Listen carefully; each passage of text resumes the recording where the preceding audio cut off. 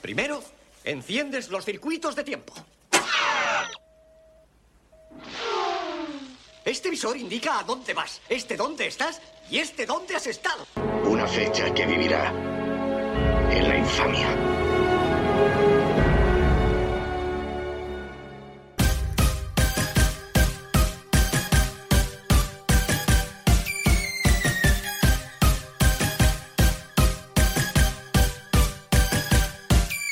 Macaulay Culkin, Macaulay Culkin, Macaulay, Macaulay, Macaulay Culkin, Macaulay, Macaulay, Macaulay Culkin, Macaulay, Macaulay, Macaulay no. Solito en casa, me monto una fiesta, me va la guasa, me monto una fiesta, no está la mama, me monto una fiesta, canela en rama. Vienen los tacos. Década Infame. El presidente Bukele aprueba este programa. Y nosotros nos quedamos mucho más tranquilos, ¿para qué te lo voy a negar?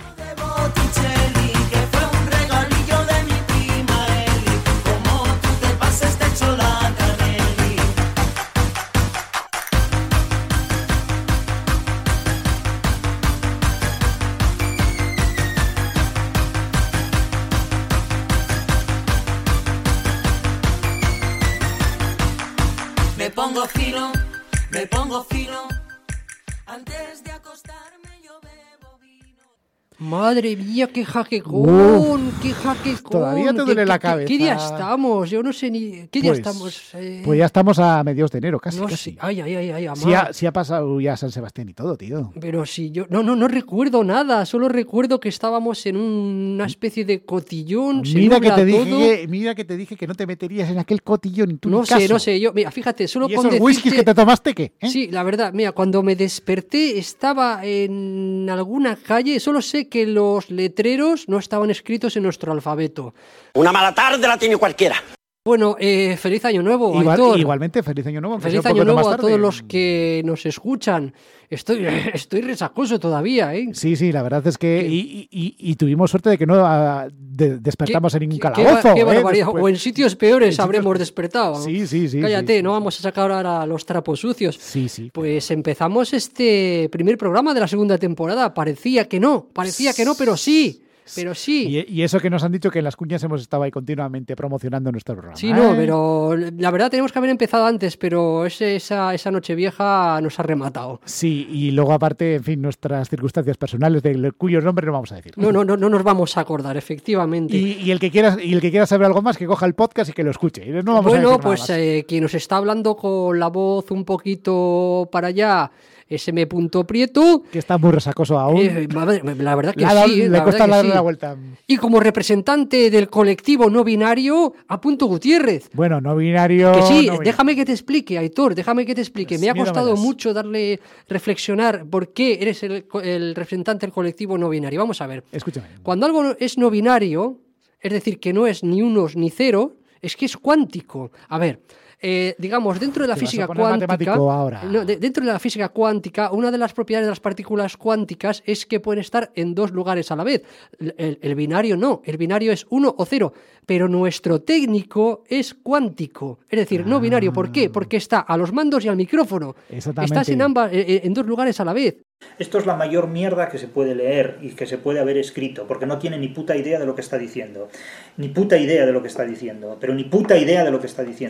Bueno, vamos a empezar con este primer programa, si te parece. Estamos desvariando mucho. Sí, vamos porque ya se nos hace tarde. Nos encontramos one more time en rigurosa grabación en directo o directo pregrabado, como le gusta a nuestro técnico. Pasan algunos minutos de las 11 de la noche, no sabemos cuántos. Cierto, y regresamos a las ondas para seguir desmitificando épocas pasadas, esas épocas que aunque nuestra memoria pues se empeñaba en borrar por la vergüenza que sentía, nosotros también nos vamos a empeñar en volver a traerlas al presente. ¿Qué te parece? Pues muy bien, porque la memoria a veces es un poco traidora y te hace esas cosas. Y empezamos además por todo lo grande, porque hoy tenemos un invitado de lujo que no vamos a desvelar aún todavía, porque falta nuestra primera sección sección, quizá la más seria de todas, que es la lectura de los titulares. Y todas noticias serias, ¿eh? Estos, vamos, como los informativos de las otras radios. Vamos. Faltaría más. Sí,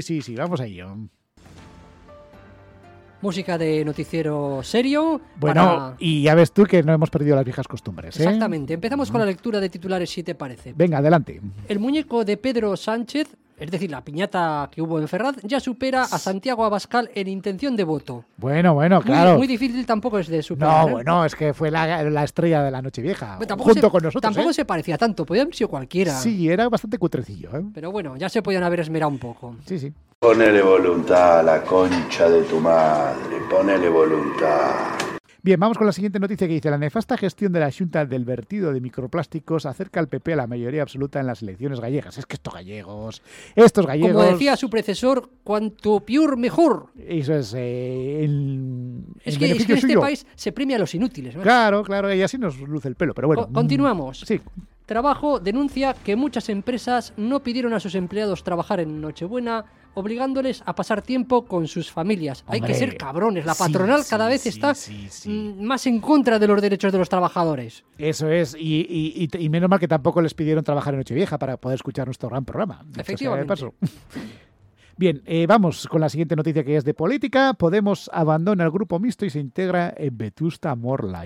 Estos pobres van de mal en peor ya. Sí, ya dentro de poco se integrarán en el consorcio.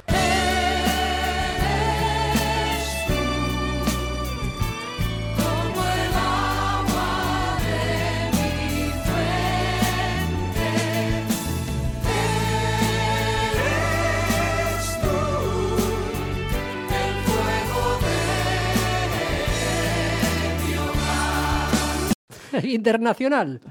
Milei advierte a los argentinos de que no hay plata y además hay un ultraderechista inestable en la presidencia. ¡La concha de tu madre, loco Milei! Acabaste de llegar, pelotudo, y ya me está hinchando las pelotas. Hombre, es que tanta motosierra es lo que tienen. El gobierno de Israel denuncia que los derechos humanos son una auténtica amenaza para la paz. Por eso, fuera derechos humanos. ¡Hombre! Esto sobra aquí. Esta gente no se anda con chirigotas. O sea, esta gente al pan y al agua. Y al vino. Exactamente. La prematura muerte de Henry Kissinger truncó de manera repentina los planes para juzgar sus crímenes de guerra. Se murió antes de tiempo, el cabrón. Hombre, tonto no era, ¿eh? Es que dijo, pues me muero antes de quedar en vergüenza y que me releguen al ostracismo. Hombre, pues claro, pues entre lo malo y que o lo peor. Que el prestigio se le vaya al carajo, pues habrá dicho, ¿para qué voy a andar haciendo el chorras, verdad? Bien, vamos con la siguiente noticia que dice: España llama a consultas a los embajadores de Estados Unidos por la presencia del Capitán América en las protestas de Ferraz. ¡América! ¡Wow! Si es que estos yanquis siempre tienen que estar en algún lado aquí. Sí, no, el caso es la intrusión. El caso es la intrusión. Efectivamente. Dejarnos a nosotros hacer el ridículo. Claro. Que nosotros no necesitamos a nadie de fuera para hacer el ridículo. Ya lo hacemos nosotros. Pues efectivamente, Capitán España, ¿no? Sociedad y cultura. Los gallegos sorprendidos al descubrir que la Sociedad de la Nieve no va de ellos. Uy. Pensaban que iba a ser la secuela de Fariña. Hombre, claro, es que estos gallegos se han acostumbrado con los narcos amigos que tienen por ahí cierto líder político, ¿verdad? Pues, en fin. Sigue, no te embarres, Vale, bien, Televisión Española estrena Cuéntame cómo pasó, una serie que recrea todos los capítulos de Cuéntame cómo pasó. Es un bucle sin fin. Esto ya se estira en el chicle. Esto es esquizofrénico ya. Terminamos. Sanidad propone una autobaja de media hora a las 4 de la tarde que puede hacerse en el sofá de casa o en el suelo de la oficina y que se llama siesta. ¡Hombre! Algo tan tradicional y tan nuestro.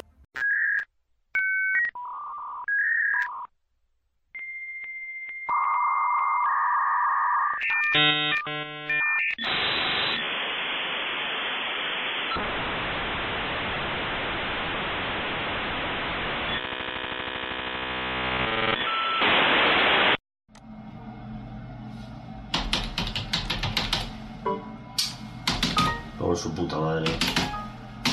Cojones pasa. ¡Qué hostias! ¡Venga, hostia, cojones ya!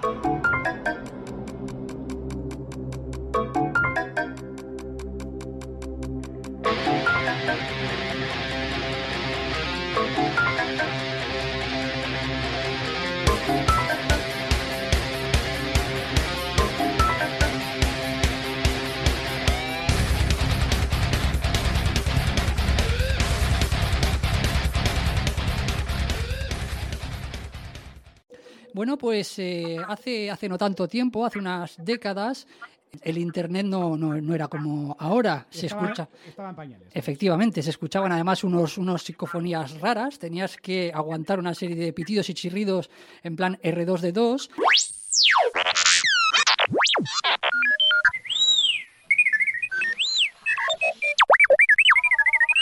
Y para bajarte una foto de una chica en bikini, pues igual pasabas 20 minutos.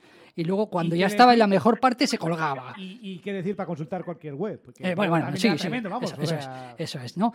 Y bueno, pues para hablarnos cómo vivió él este primer contacto con Internet, tenemos a Borja Pérez, y seguro que hay algún pagano que no sabe quién es Borja Pérez, ¿no? ¿Este hombre quién es? ¿Qué autoridad tiene este hombre para hablar de los comienzos de Internet que no tenga yo, que me pasaba 8 horas viendo porno o vídeos de gatitos? Exactamente.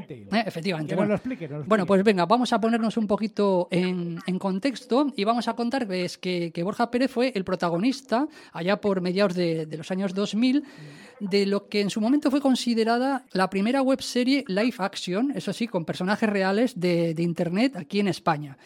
Porque más o menos a la par salió también otra webserie que se llamaba Cálico Electrónico, que era de animación, que estaba hecha con Flash. Ahí rivalizan un poquito, ¿no, Borja? ¿Pero qué tipo de Flash? ¿Flash de foto? No, Flash era un programa de animación de la serie Adobe, y la gente, pues empezó a crear y demás, y salió Cálico Electrónico. Pero casi a la par salió otra webserie, una especie de videoblog, que contaba pues las aventuras de Borja, y que estaba con su amigo, Joseba Caballero, y por la serie que duró sus temporadas, de verdad, más o menos desde el 2000, si no recuerdo mal. Tú me vas corrigiendo, Borja, perdona si me equivoco.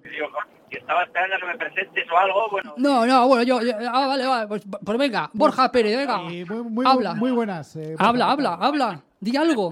Estaba oyendo, pero como no sé cómo va esto de la radio, digo, a ver si le voy a joder la entradilla. No, ya me la has jodido, ya siéntete realizado. Cuando llegues a casa, te miras al espejo y dices, le he jodido la presentación aquí al de Década Infame. Ay, jódete, que todavía estoy en el candelero. Bueno, Borja, pues... Que damos paso ya, vamos. Sí. Ya te iba a cortar cuando has dicho 20 minutos la foto esa que pagaba de internet. Ay, pájaro, no, de eso vamos a hablar. Exactamente. Yo había terminado 3 veces, yo ya he pagado el ordenador, ya no me hacía falta. Sí, exactamente. Qué grande, nada. Sí, simplemente contar a la audiencia pues que tuvisteis una webserie que compró La Sexta ya por el 2008, creo, y se emitieron varias temporadas, un par de temporadas, hasta el 2010. Yo te explico, si quieres. Adelante. Lo estás diciendo bien, pero sí que es verdad que bueno, sin darme un poco así egocentrismo, pero que sí que fuimos, digamos, los pioneros de una serie de ficción en YouTube, ¿vale?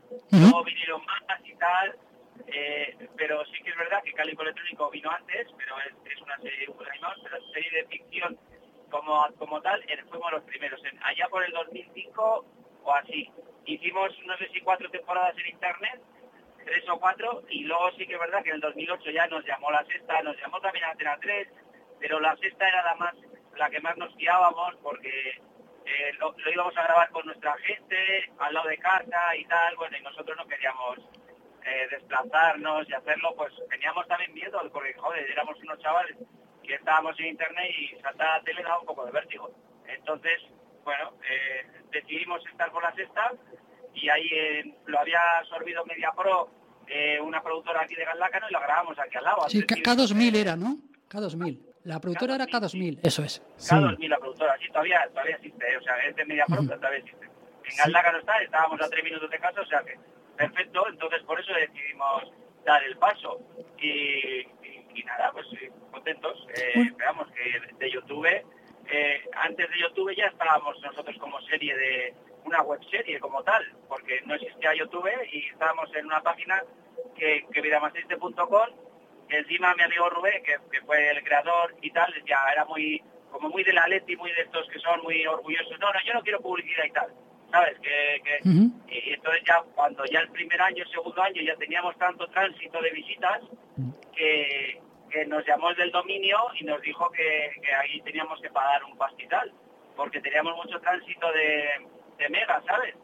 Y ahí tuvimos que meter publicidad en plan humor, digamos, en la página web. Antes del capítulo una especie de un minutillo de anuncio de risa, y así empezamos. Y luego ya en YouTube tampoco no metimos publicidad, la verdad, no, ya como YouTube era gratis, tampoco queríamos, No sé si te acuerdas de Axel Casas, ¿te acuerdas, no? Creo que estuvo en algunos capítulos con vosotros. Ese comentaba que fuisteis los pioneros en hacer este formato del videoblog, que consideraba que fuisteis, tanto Rubén como tú, digamos, pioneros en ese formato. Sí, igual sí, había mucho fotolog y cosas de esas que yo tampoco entendía mucho, porque yo creo que ni tenía internet en aquella época, o tenía un modem de 56K cutre, como el que has hablado y tal, y Rubén me decía, no, pues hay gente que cuenta las cosas y fotos y tal, y yo, pero qué cosa, y la gente lo lee, ¿sabes? Diciendo yo, pero ¿quién se aburre tanto? Y yo pensaba, entonces dijo Rubén, joder, pues nosotros podemos hacer algo parecido, porque como hacíamos muchos cortos, cutres, en plan de ahí gore, con sangre de ketchup y tal, y pasábamos las VHS a los amigos y luego no nos las devolvía, lo típico de los amigos, y va rulando, bueno, pues descubrimos esto de internet y dije, oye, si hacemos una página web, que la verdad que un dominio eso vale 50 euros, y lo ponemos y hacemos los vídeos ahí. Y digo, ¿y qué hacemos? Y digo, pues, joder, pues cuenta tu vida, como los de Fotolog y todo eso, pero en plan vídeo, como hablando a cámara y tal, y ahí salió. Y el primer capítulo eso, pues hablo de la grúa, de la novia, y ya bueno, empezando así a lo tonto y hablando de chorradas, y bueno, pues la verdad que gustó, y el boca a boca y todo eso, pues bueno, pues la verdad que sí. Luego también fue el punto de inflexión, fue cuando nos linkaron el Correo Español, que es el periódico aquí del Grupo Vocento, ¿vale? Y entonces nos llamaron, oye, esta serie que es fan, un chaval de aquí, y nos linkaron, y ahí, claro, tenían muchas visitas. Entonces ya, luego también nos linkó también, no sé si os acordáis de la página esta, yonkis.com. Yonkis.com, sí. De eso luego te voy a preguntar alguna cosita. Si me permites, vamos a ir un poquito para atrás. Antes, inclusive, de que iba más triste. ¿Tú recuerdas cómo fue tu primer contacto o cuándo fue tu primer contacto con Internet? Porque claro, antes de Internet, o sea, había vida, ¿eh? Yo creo que hay gente que nos escuche que, hostia, pues igual antes de Internet estaba la era antediluviana, había dinosaurios. No, eso es. Antes de Internet había vida, pero tú recuerdas, más o menos, yo me acuerdo, ¿cómo fue tu primer contacto con Internet? Sí, porque mis padres, yo creo que fue el mismo modelo. Mis padres compraron un ordenador en el Corte Inglés, y el tío, pues, cuando se lo vendió, no, tú aquí puedes hacer la compra y no sé qué, online y tal, para aquí para allá. Eso era algo, vamos, súper novedoso. Estoy hablando hace muchos años. Y entonces teníamos una especie de línea interna directa por haberlo comprado en el Corte Inglés, que era simplemente que el módem estaba conectado al ordenador y llamabas al Corte Inglés con el ordenador, claro, pues vía internet, y hacías la compra online. Oh, qué buena, Sí, yo lo habré hecho 2 veces y mi madre no quería hacerlo, pero esa fue la primera toma de contacto que tenía yo con internet. Esa fue la toma, la compra online. Que sería algo como súper extraño. Ostras, se puede comprar por el ordenador y tal. Y novedoso, porque... Sí, además es que, claro, yo no sabía ni páginas web, ni estaba Google, ni estaba nada. Simplemente era como una especie... Tú llamabas al número de teléfono, era como nos habían metido una especie de programa o algo así en el Corte Inglés, y entonces pinchabas y directamente ya estaba la página... Además con alevosía, os redireccionaban para que les comprarais a ellos. Hombre, claro. Con premeditación. Claro. Era en plan así, sí. Se querían comer el mundo, y mira, al final el mundo no se dejó comer. Google nos comía a todos. Fíjate, yo recuerdo que mi primer contacto con Internet fue más o menos por el año 96. O sea, fíjate, ya sí soy viejo. El año 96 estaba yo estudiando en la universidad en Vitoria, y al lado estaba la facultad de enfermería, y recuerdo que tenían un aula de Internet que tú cogías cita de un día para otro y te reservaban una hora. ¿Qué harías tú con las enfermeras también? No, nada. Llegabas allí, además era el Internet 1.0, de esto que no podías no podías interactuar mucho. Tú mirabas páginas, pero bueno, era un Internet que no es quizás tan interactivo como ahora, que es un poco lo que vosotros os encontrasteis en su momento. Yo no sé si llegaste a conocer sí lo hemos conocido, pero no sé si llegaste o a disfrutar o a padecer el fenómeno de los chats. Sí, claro, el IRC se llamaba, ¿no? Sí, bueno, ese era uno de ellos, el IRC, sí. Y el Messenger. Sí. Yo IRC es el primero, cuando me has dicho la primera toma de contacto fue la del Corte Inglés, y luego es verdad que la segunda, digamos, era que íbamos donde unos colegas, bueno, me decían, oye, que hay estos locutorios que antes había, pues sabes que había una especie de sala, ya las salas de máquinas empezaron a caer y empezaron a poner la gente salones de juegos, pero con ordenadores, se podía jugar en línea, al Counter-Strike, a no sé qué, bueno, al Counter-Strike no creo, ¿cómo se llama? Al Doom y todo eso, ¿no? Oh, qué grande el Doom. Y luego te podías alquilar una hora de internet y estábamos ahí 4 amigos y los viernes solíamos meternos en el IRC a intentar ligar, ¿sabes? Eso es, sí. Para el fin de semana. Eso fue las primeras tomas, sí.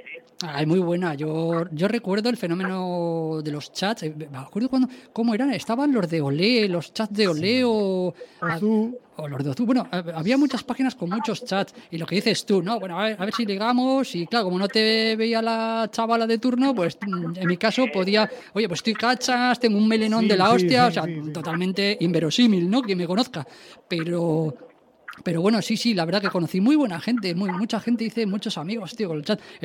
Y el Messenger, acuérdate del Messenger. Bueno, el Messenger ya no es chat, era como una especie del Messenger. Ya era más personalizado. Sí, era como mensajes así. Tú también habrás tenido Messenger, Borja.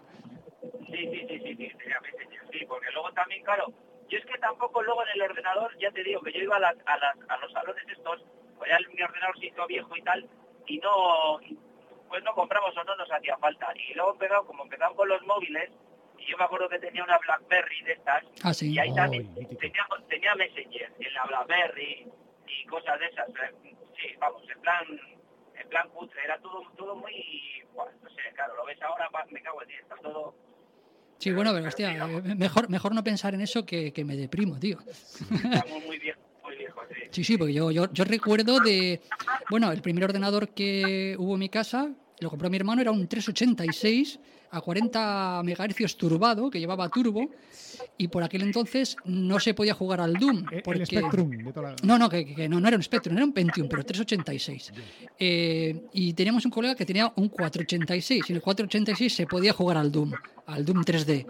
Y estábamos viciadísimos, íbamos todos los viernes viciadísimos. Pero fue una adicción muy mala, tío. O sea, porque no estaba de moda por aquel entonces, yo creo que tenía que haber ido a terapia. Sí, fue una adicción al Doom y luego al chat. Bueno. A ver, voy a centrarme que se me va la cabeza. Vale, ya hemos tenido nuestra primera toma de contacto con internet, ya hemos intentado bajarnos fotos de chavalas que duraban 20 minutos y ya... Algunos visitaban a las enfermeras con la excusa. Bueno, sí, también es verdad. Es cierto que no existía YouTube, como dices, a mediados de los 2000, y había plataformas. Hemos hablado de yonkis.com. Yonkis, le comentaba antes a Aitor que se retroalimentó mucho gracias a Qué Vida Más Triste, porque os linkeaba y tenía muchas visitas, y vosotros teníais muchas visitas gracias a Yonkis. Y escuché yo en un documental, pero quiero que me lo cuentes tú, porque fue muy, muy grande, cómo Yonkis os solía hacer regalos, ¿vale? Pero ya sabes por dónde voy, pájaro. Pero es que no voy a hacer spoiler, pero coméntame qué tipo de regalos os hacían. No, a ver, normalmente a veces cuando llegaba Navidad nos mandaban una cesta de cosas de chorradas, ¿no? Sí, que si turrones, que si el champán. Mazapán.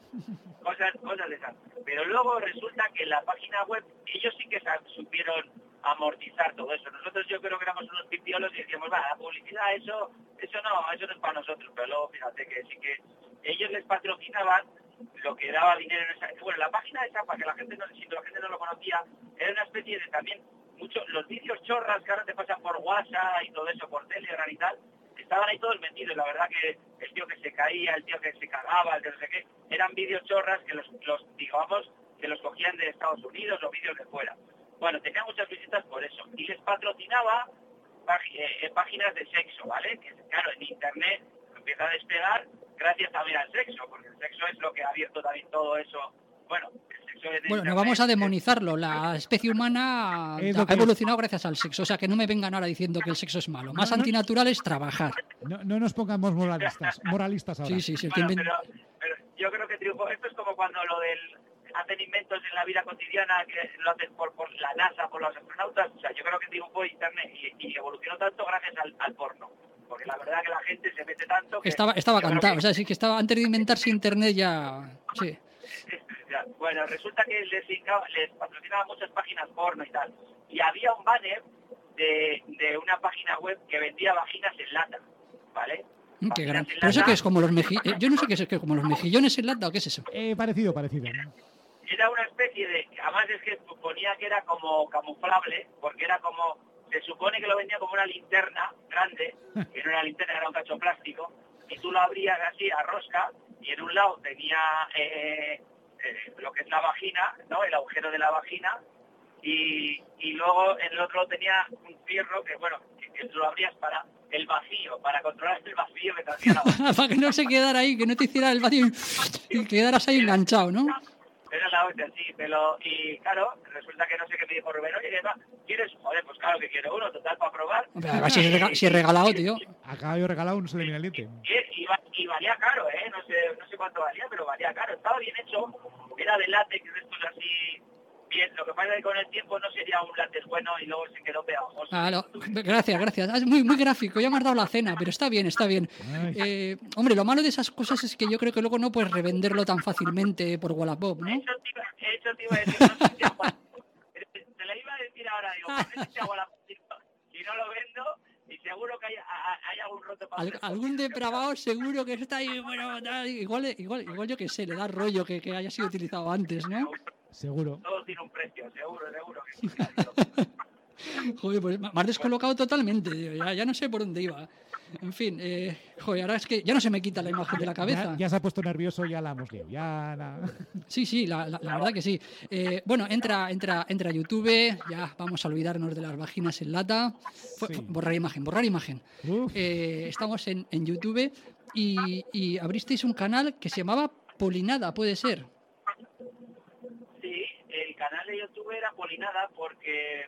A mí, el mote del pueblo de Baltanás, que si luego hablas o lo que sea, es un pueblo que voy a veranear siempre y lo nombro en la serie también. Sí, hombre, cuando nunca más Baltanás. Nunca más Baltanás, nunca más, nunca más Baltanás, nunca más.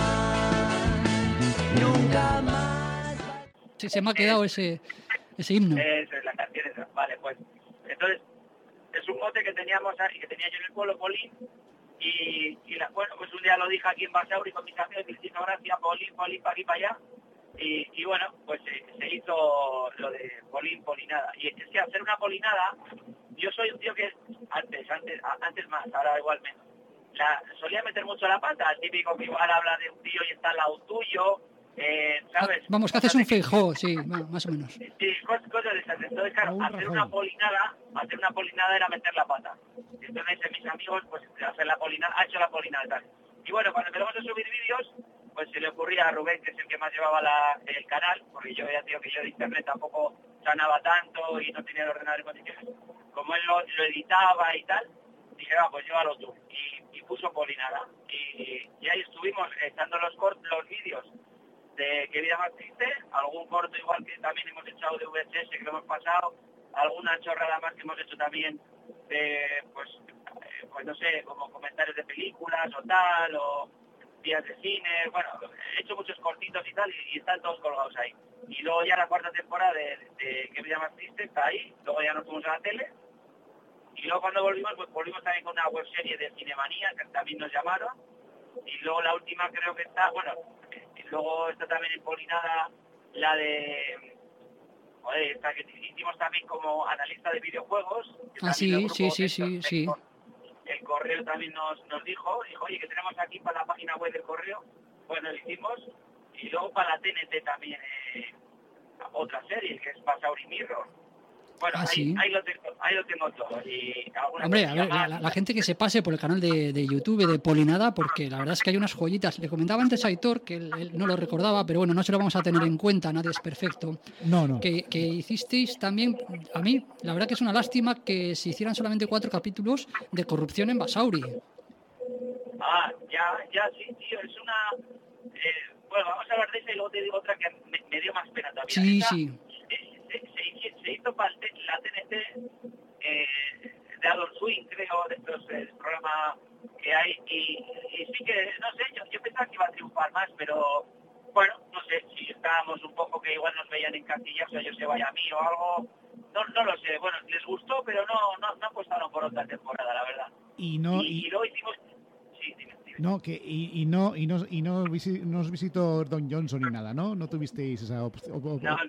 Yo creo que lo que le faltaba, yo sí que he hecho en falta ya Basauri Vice, es los pibones, los carracos que iban en la serie original, bueno, igual por eso no. El frontón ya lo tenían, pero bueno. O sea, sí. Ya, pero en Basauri pues es lo que hay, ¿sabes? Entonces ya teníamos que meternos en infografías y cosas de esas para poner a pibones, a la playa y todo eso. A ver, si no he leído mal entre líneas, acabas de llamar feas a todos los de Basauri. No. Porque hay que meter por infografía a las tías, a los pibones, ¿eh? Sí, eso no habla muy bien de... Yo no las he visto. De hecho, mira, te voy a decir una cosa, estoy un poco rencoroso, no con Basauri, con Vizcaya entero. Porque mira, somos 3 hermanos y los 3 nos hemos casado con 3 chicas de Baltanar. Yo aquí no le digo una mierda, tío. Aquí bueno, a ver, claro, a ver. He tenido que ir a Palencia a buscar a una tía. Mira, no hace falta que digas más. Aquí solo tenía vagina en lata. No hace falta que digas más, somos todos vascos, tío. O sea, a ver, yo también soy medio de... Mi madre es de Usánsolo, o sea, de ahí tengo primos en Echevarri, al lado de Basauri. Yo solía ir al Peoples, no sé si lo recuerdas. Hombre, ahí solía ir a hacer mis raves privadas. Digo privadas porque, claro, como no podías ligar, pues ya sabes. Bien, no debemos más. Efectivamente. Y efectivamente, chico, por lo que dices tú, una de dos. O te compras una vagina en lata o tienes que salir fuera. En tu caso fue Baltanás, yo me fui hasta México, chico. O sea, imagínate. Tú eres más feo que yo entonces. Claro. Sí, bastante, claro, hombre, efectivamente. O sea, a ver, tú tuviste que pasar el río, 200 kilómetros y tú... Yo 14.000, o sea, a mí las de Baltanás me miraban y me rehuían, tío. Se asustaban, de hecho. Sí, no. O sea, hemos caído una vez con Borja Pérez, 2 ya no. O sea, 2 la culpa sería nuestra. Bueno, cuéntanos cómo fue el tema luego de la serie Star de videojuegos, porque luego hiciste eso, unas reviews de videojuegos y demás. Sí, bueno, mira, antes de que se me olvide la serie que te iba a decir, creo que también grabamos un tráiler, o como se dice para serie, se dice, no sé, bueno, para serie, no sé cómo se dice. Un teaser. Eso es un teaser, de Dragones y Mazmorras. Sí, lo tengo visto, es muy bueno. A mí me gustaba mucho y estaba también el Roquete, que estaba también Santiago Segura, Santiago Valde, que es el que hacía de mi padre en la serie. Y teníamos muchas expectativas de eso. De hecho, lo habíamos hecho, ya estaba medio vendida y tal. Fuimos a la productora y luego resulta que no querían y tal. Y era pues eso, los típicos frikis que van a jugar al rol y eso. Y yo creo que hubiese triunfado. Bueno, no triunfado, no lo sé, nunca se sabe, pero era el momento clave yo creo que hubiese sido bien. Tenía muy buena pinta, yo vi el teaser y me gustó mucho, la verdad. A mí me gustó. Teníamos algún capítulo escrito que me molaba mucho. Bueno, ¿y qué me vas a decir? Después de eso dices, lo del grupo Centro, el correo digital, ¿no? Que hicimos la serie de valejuegos.com. Sí, esa me dices, ¿no? Sí, porque es que hay dos series diferentes. Una que hacíais como reviews de películas o comentarios de películas o algo así, y luego otra de videojuegos. Eso era para Cinemanía, eso era más cutre, porque nosotros teníamos un corto que era Días de Cine, que yo le estoy diciendo a Josebas, pero ¿has visto esta? Mira, bájatelo, siempre hacíamos apología al pirateo, claro. Bájate esto de internet, que no sé como debe ser. No sé, claro. Y bueno, y como nos dijeron Cinemanía para hacer una digo, pues vamos a rescatar la idea de Días de Cine, y entonces, cuando yo quedaba con Josebas, hablábamos de una película, salía la carátula de la película que íbamos a hablar, y al final no hablábamos de la película, hacíamos siempre lo nuestro, que era más triste, pero camuflado, ¿sabes? Entonces, como pasaba en Valdejuegos me dijeron a mí que fue un poco engaño, porque me decían, bueno, que queremos que seas un poco como un analista de videojuegos, que ahora se está llevando mucho. De hecho, nos invitaban a los festivales estos de Fan and Serious y todo eso que hace el Correo en Bilbao. Bueno, la verdad que tenía un target muy importante, lo de los videojuegos, estaba en auge. Y entonces dije, bueno, pues venga, tú analizas los videojuegos. Igual, pues cuando vaya a salir el FIFA, y le digo, entonces de puta madre, me lo dais, me lo pruebo y tal. Y dice, no, ¿cómo queda? Hombre, entonces, ¿cómo hablo del juego?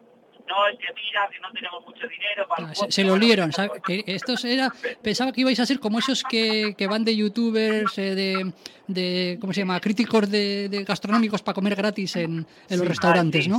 Sí. Pero me pareció súper cutre, porque a ver, o sea, si nos pagaban por los vídeos y, joder, y bien pagados dentro de las tablas de, vamos, cómo se tiene que pagar. Pero es que ya al principio sí que nos mandaban como una especie de carátula del juego original, porque claro, decían que no podíamos tener el juego antes de que saliese. Era como un poco, pero bueno, me imagino que los críticos sí lo tengan. Pero bueno, nos quisieron aquí vender ¿sabes? Sí. Nos quisieron meter la trucha por otro lado. Y resulta que es que ya el tercer capítulo ya ni siquiera nos mandaban la carátula. La teníamos que imprimir nosotros. Ya ni se preocupaban, ¿para qué? Si le hacen todo esto. Sí, de internet, la cogíamos, la fotocopiamos en color y la metíamos en un de estos, una carátula, y hacíamos que como que teníamos el juego. Vamos, eso me parece súper cutre, pero bueno, de hecho tampoco hablábamos del juego, porque como no lo habíamos probado, empezamos, pues Assassin's Creed, yo lo tengo ya, no sé qué, y ya cambiaba la historia a que Borja intenta ser un poco crápula, que convence a un amigo, porque Joseba no quiso entrar en esa serie, entonces metía a un niño pequeño, un amigo de la cuadrilla, o de un hijo de un amigo nuestro, y entonces ahí empezamos a hacer una especie de serie pues con más personajes, la del Rally, la chica, la Patricia, eso es. Bueno, sí, pues más gente. Y ahí salió el juego. La verdad estuve contento, no sé si 2 años haciendo historia, sí. Lo último que he visto yo que está publicado en Polinada, si no recuerdo mal, es la de Basauri Mirror, creo. Vale, Basauri Mirror es otra webserie que hicimos, ya te he dicho, creo que para el pues no sé si para eso te he dicho antes, la de Basauri Vice era para TNT, esta creo que no fue para Floxer, que suena como una especie de canal digital que tenía Antena 3. No, fíjate eso, ¿no? Vale, sí, Floxer, creo que se llama Floxer. Una especie, cuando empezaban a salir las televisiones, claro que no querían que le tomes la tostada y tenían, como ahora tiene la 1 te metes dentro de su canal en digital, y estaba Floxer. Me imagino que sería del grupo A3 Media, y te metías dentro de, bueno, pues ahí había unos cuantos, que estábamos muchos youtubers, estaban también Venga Monjas, estaban unos cuantos así. Entonces, gente conocidilla del mundo de internet nos llamaron y hicimos algo, sin más. Pero es que, bueno, fíjate, yo pensaba cuando venía por aquí, digo, joder, macho, Borja Pérez, o sea, antes de que púberes imberbes marcharan a Andorra para no pagar impuestos, aquí youtubers tal, o sea, es que había héroes sin capa como vosotros, que... Purreto youtubers. Sí, que vamos, os lanzasteis pioneros en realidad, o sea, os lanzasteis ahí a la aventura, terreno desconocido y a lo que salga. A ver, es que el tiempo es como, a ver, estás en el momento justo que no me arrepiento, y dices, joder, te podías, pero que yo ya estuve y mira, yo tuve la suerte de ir a la tele. Otros, bueno, tienen la suerte de ser millonarios, no van a la tele porque es que ahora es verdad que das una patada y salen 1000 webseries, pero bueno, estábamos en el punto ese. La verdad que nosotros éramos nos íbamos a contracorriente, porque nosotros fuimos los pioneros en internet, en YouTube, en hacer webseries, y cuando la gente empieza a ganar dinero de YouTube, nosotros nos salimos de YouTube. O sea, yo bien. Cuando empiezo a jugar a videojuegos, me compro un PC gamer, estoy jugando mogollón tal, hasta jugué con gente y tal, conocida incluso, y luego ya me salgo y la gente empieza a ganar dinero jugando al internet, ¿sabes? Jugando a videojuegos. Entonces yo voy un poco a contracorriente, voy contra el dinero, digamos, De hecho, ahora estoy conduciendo la grúa y bueno, te tengo que decir que soy feliz. No me queda otra. Bueno, fíjate que yo pensaba que era un poco lila, porque a lo largo de mi vida digo, joder, pues anda que no he presentado yo proyectos, he regalado proyectos para que otros lleven a cabo y se lucren, pero bueno, es que tú me has ganado por goleada, macho. Tú has abierto la puerta a un montón de historias para que otros se forren, y ya cuando ves que hay negocio, digo, me retiro, yo no quiero saber nada de esto. Pero eso nunca se sabe, tío, porque igual, por ejemplo, te grabas haciendo, yo que sé, una pelota con un moco de la nariz y tienes tropecientas mil visitas y eres un famoso que te vas a todos los sitios y tal, y es que nunca se sabe dónde está la fama ni dónde... Yo para mí, ahora visto para atrás, te diría, pues igual hubiese intentado algo más y tal. No, pero no lo sé, pero yo en el momento del día a día, nosotros nos costaba mucho hacer esos vídeos, ¿sabes? Sí, o sea, doy fe. Teníamos que quedar con gente toda la semana, pensar el guión, estudiarlo, aquí, grabar Eso lleva una disciplina curiosa, ¿eh? Claro, entonces toda la semana dedicamos para un vídeo de 5 minutos el domingo. ¿Qué pasa? Que esta gente conocida de internet y YouTube graba un vídeo al día de cómo juega, de cómo hace lo que sea, y entonces eso es más fácil, porque lo nuestro es muy difícil, ¿sabes? Sí, fíjate, un amigo mío dice, ostras, vas a hablar con Borja Pérez, es un icono pop de nuestra cultura, o sea, te consideran como un icono pop y que además, bueno, para mí, por ejemplo, estáis un poquito a la altura, como Chiquito la calzada, chico, de esto de que creas un lenguaje, en plan, bueno, Chiquito crea un lenguaje y todo el mundo, hoy en día todavía sigo diciendo chorrado, quieto, cuidadín, ¿qué haces? No puedo, cosas esas, pero es que, macho, también voy por ahí y se me escapa el toma, flipa, o sea, a ver, se me queda mirando, ¿tú qué? O sea, ¿no? Digo, bueno, pues la culpa de Borja Pérez. Ya, bueno, son cosas que... sí, además es que hablábamos así entre los colegas, ¿sabes? Toma, bueno, me lo exageraba un pelín, ¿sabes? Porque... Bueno, un pelín. Encima, bueno, sí, quiero decir, nos hacía gracia y encima es que luego lo que dices tú, la gente nos paraba y nos decía que joder, y las camisetas, entre las camisetas y el lenguaje, ahí estaba ganado. Teníamos el 50% ganado, ¿sabes? Entonces... Sí, bueno, las camisetas de los Playmobil, tío, los clips de Playmobil, ya una de esas he tenido. Tío.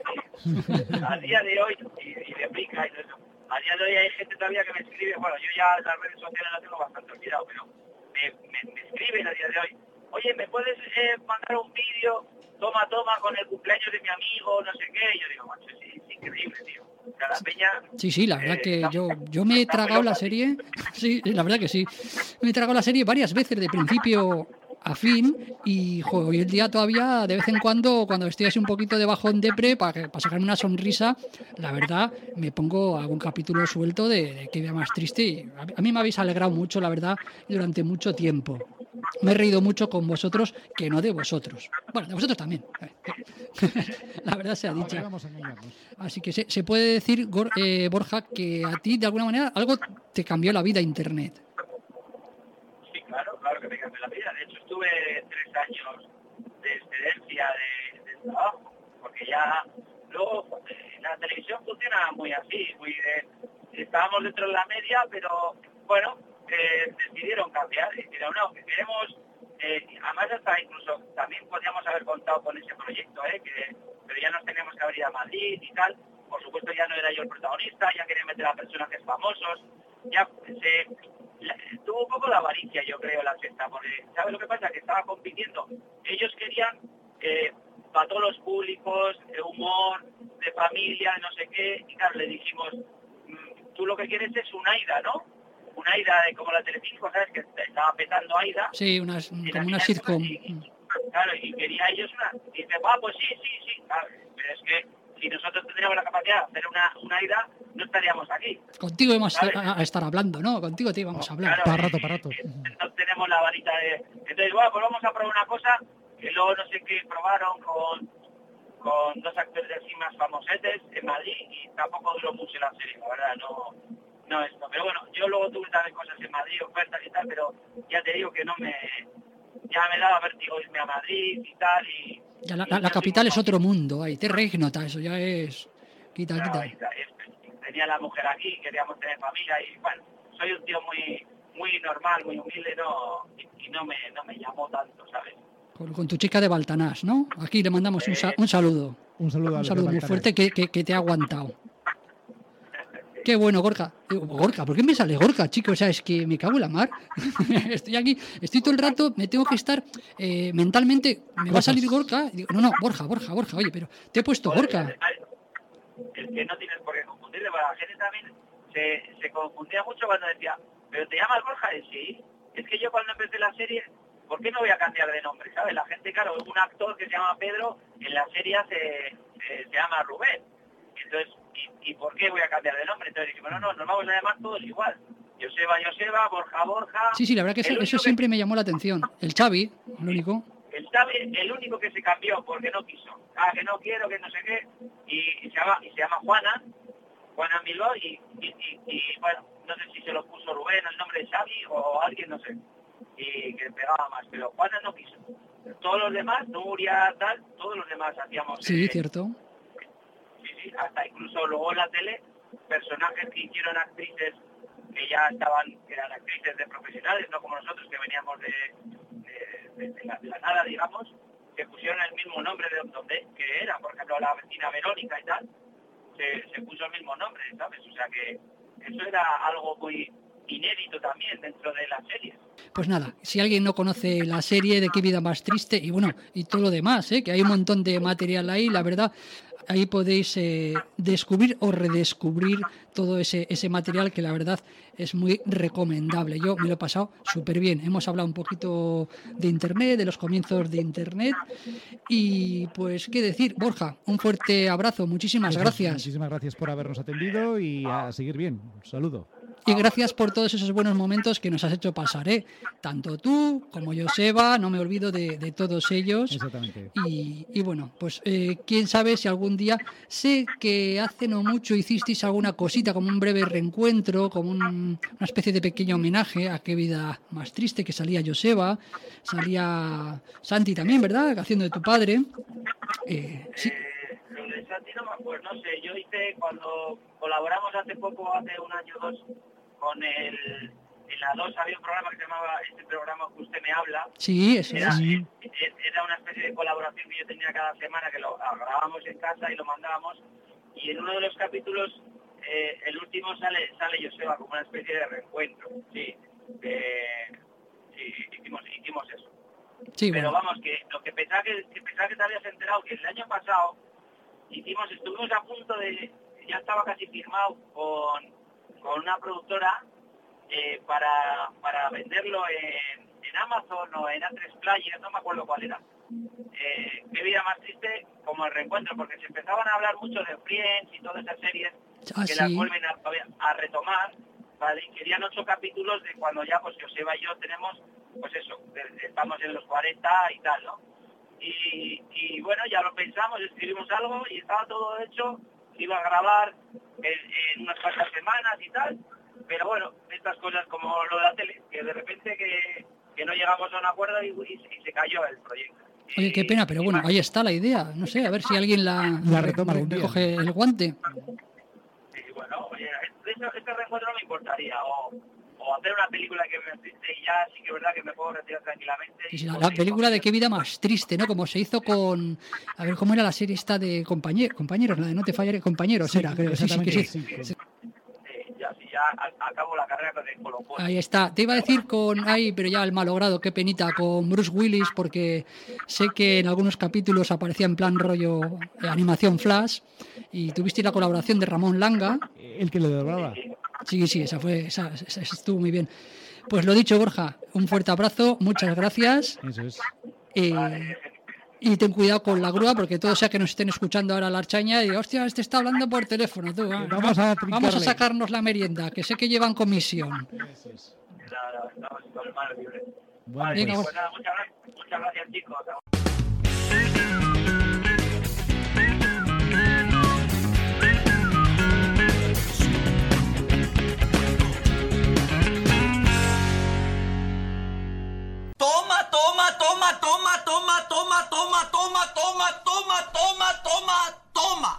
Toma.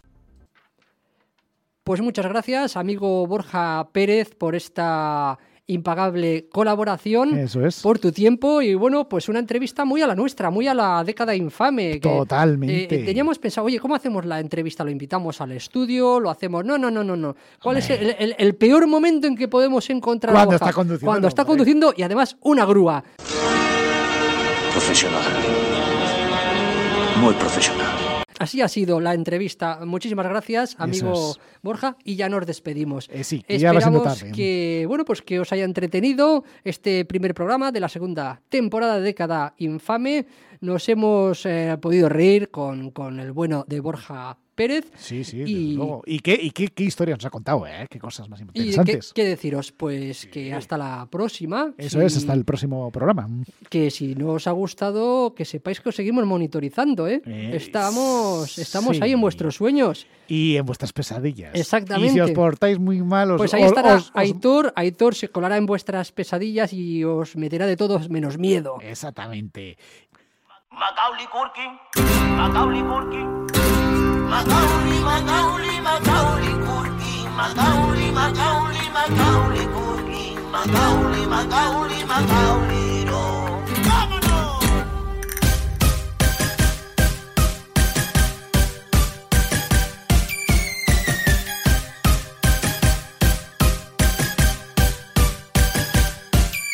Macaulay Culkin, Macaulay Culkin, Macaulay, Macaulay, Macaulay Culkin, Macaulay, Macaulay, Macaulay Culkin, Macaulay, Macaulay, Macaulay, no.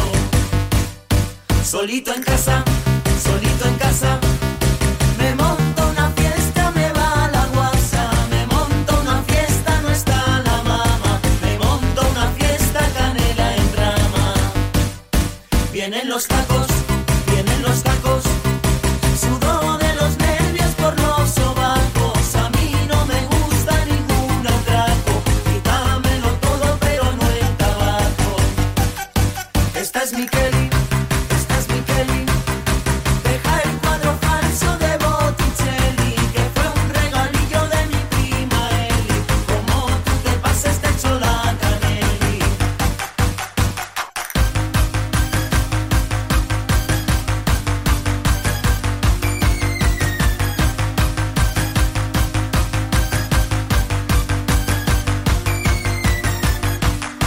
Me pongo fino, antes de acostarme yo bebo vino y me como un paquete de filipinos y como me apura hasta me fumo un chino.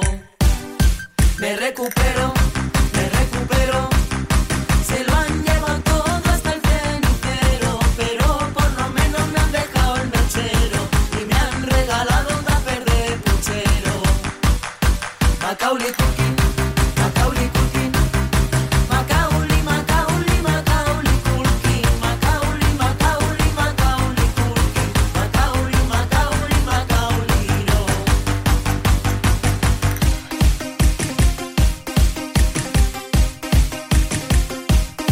Macaulay Culkin, Macaulay Culkin, Macaulay Culkin, Macaulay Culkin, Macaulay Culkin, Macaulay Culkin, Macaulay Culkin,